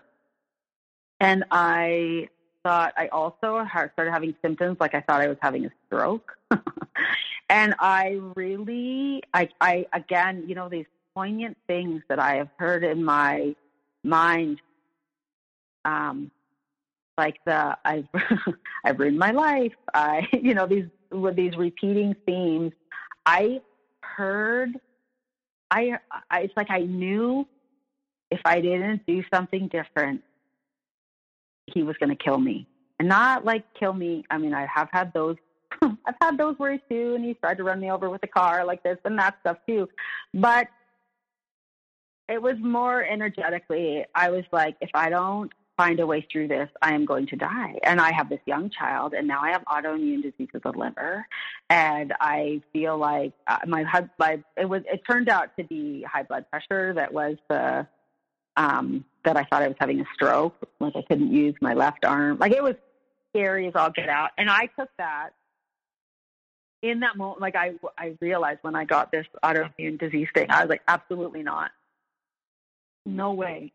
This man is not going to kill me. I have not come from what I've come from, managed what I've managed to let that happen. And what I did is, at that time, I just started doing all of the things I knew to do good for myself that I'd known and done most of my life. But then through all this stress in this marriage, and he had said, like I said, I was raw vegan, whatever. I'm not now, but I always been nutrition conscious, and I had let his, I thought that he was that. And then suddenly he's ordering pepperoni pizza to the house, and whatever, if that's how people live, but it's not how I live.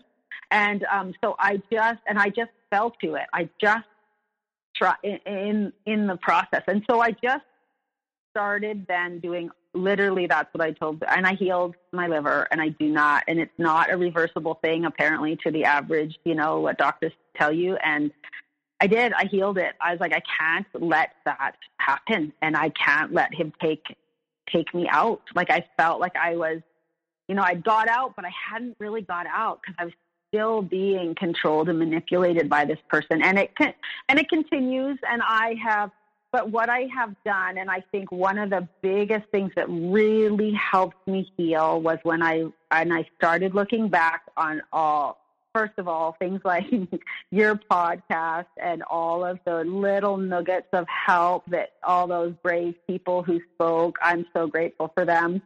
And realizing, because that's where I realized I'm not the only one. And I started to really get a grip on me, not like, it's not about me, that this could happen to anyone. And I was just like, I didn't ruin my life. This man came in and turned my life upside down. And there's something I can do. It wasn't because I did something wrong. It wasn't because I deserved it. All the things like that. So that really made a difference. And then part of also, of course, I continue to get counseling throughout. I see a counselor, but I think when I really started to look back on and see all the many things, even though I was deeply enmeshed, and I don't know if that's the right word. I know that's a term for things, but I was deeply in this situation that I was horrified I was in. I thought it was my fault. I didn't know how to get out. And even in that, now I can look back and I can see how I was actually still working my way out. Like I am so, thank God I bought that house, or that all that money would be gone. And it's what it's kept me, it supported me through so much.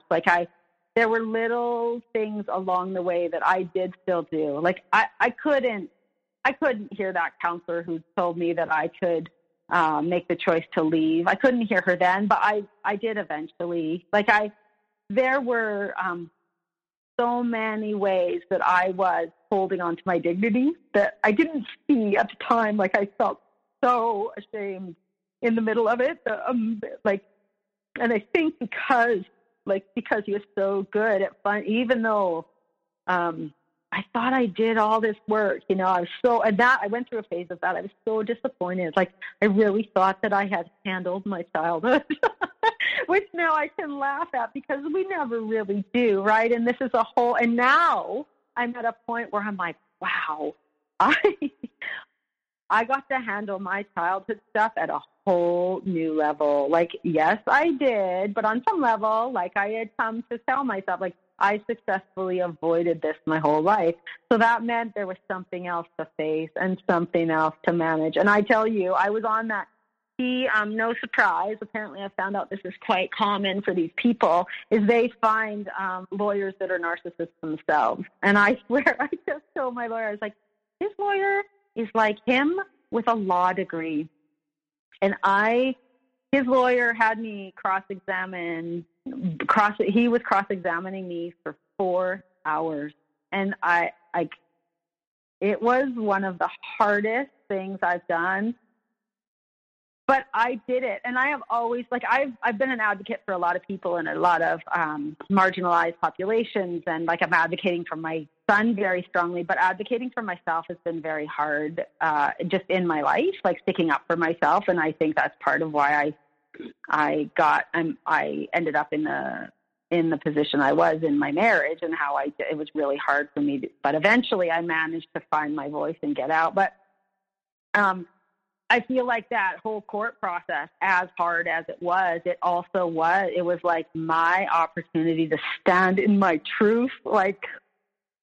I was so exposed. The most vulnerable of things were being talked about there, and I just did it. I realized my need for speaking the truth was stronger than any amount of this man trying to shame or accuse, all the accusations, whatever it was. I knew the truth, and somehow I managed to get back to the truth, and I just had to stand in that.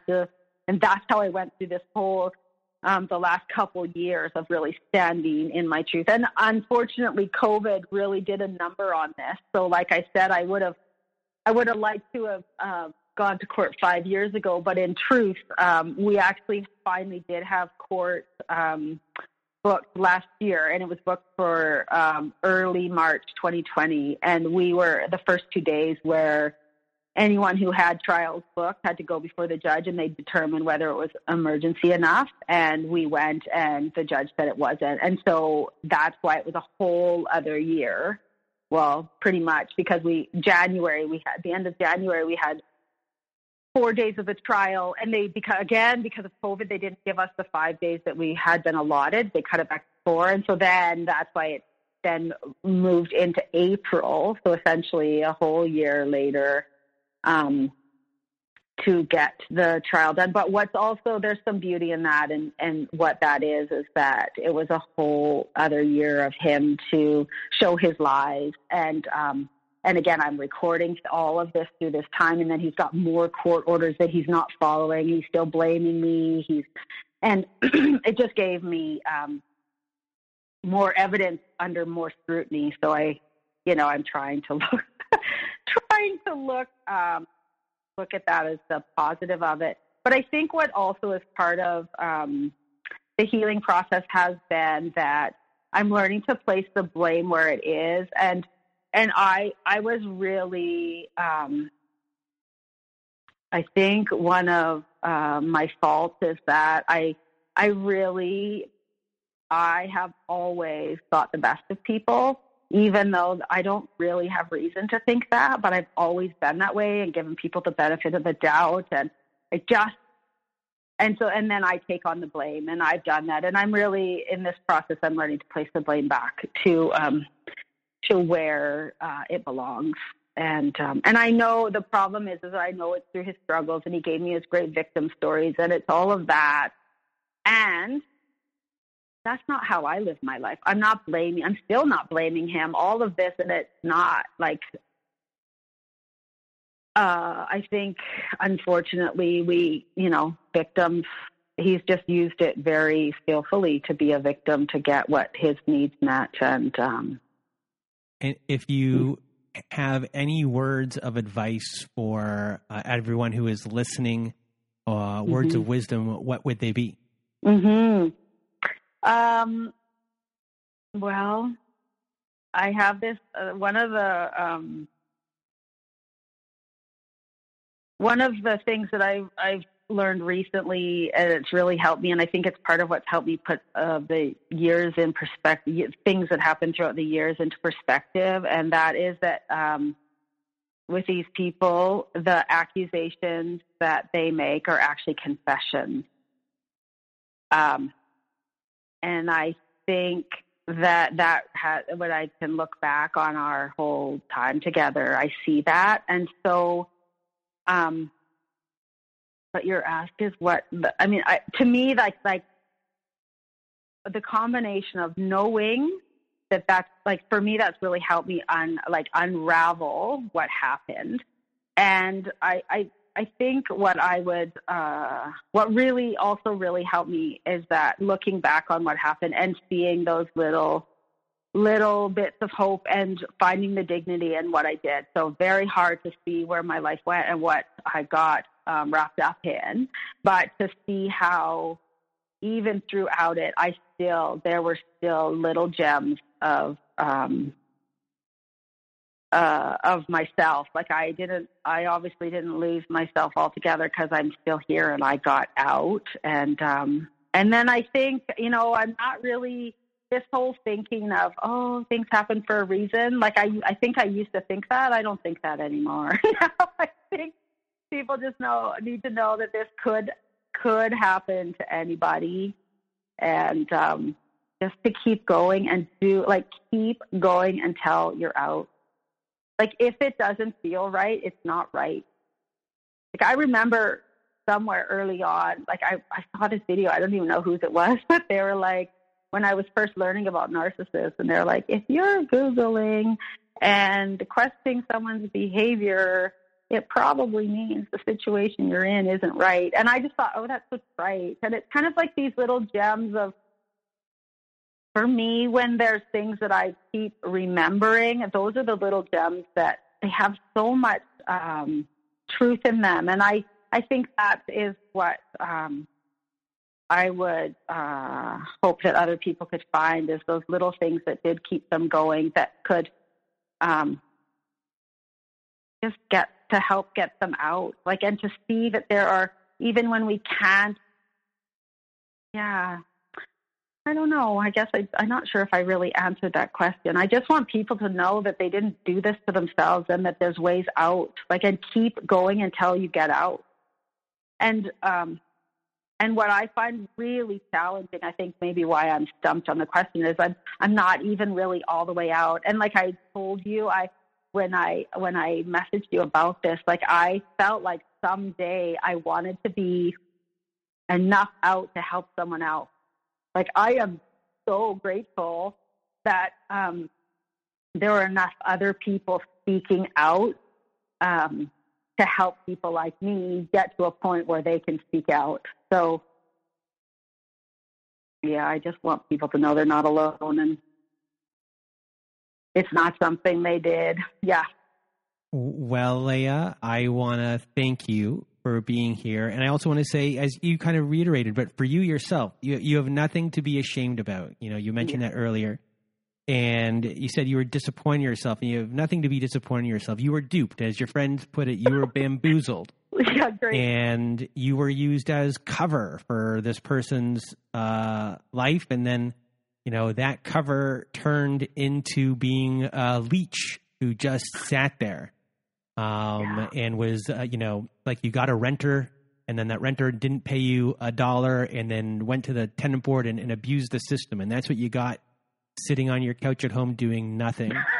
And, you know, you shouldn't be ashamed of yourself. You know, you have nothing to be ashamed of. You were, you know, the wool was pulled over your eyes by a professional who does this for their life and for their living, essentially. And without people, you know, without doing that to you, he was living, you know, on people's couches and things like that. So I just want to thank you for sharing your story, putting it all out there, letting yourself kind of hang out for everyone to see, all warts and everything and all. So a big thank you from me and everyone who is listening today. Oh, you're so welcome. And it really is my pleasure. Like please everybody take what you can. And I'm really glad I got to this point. Yeah. Thank you.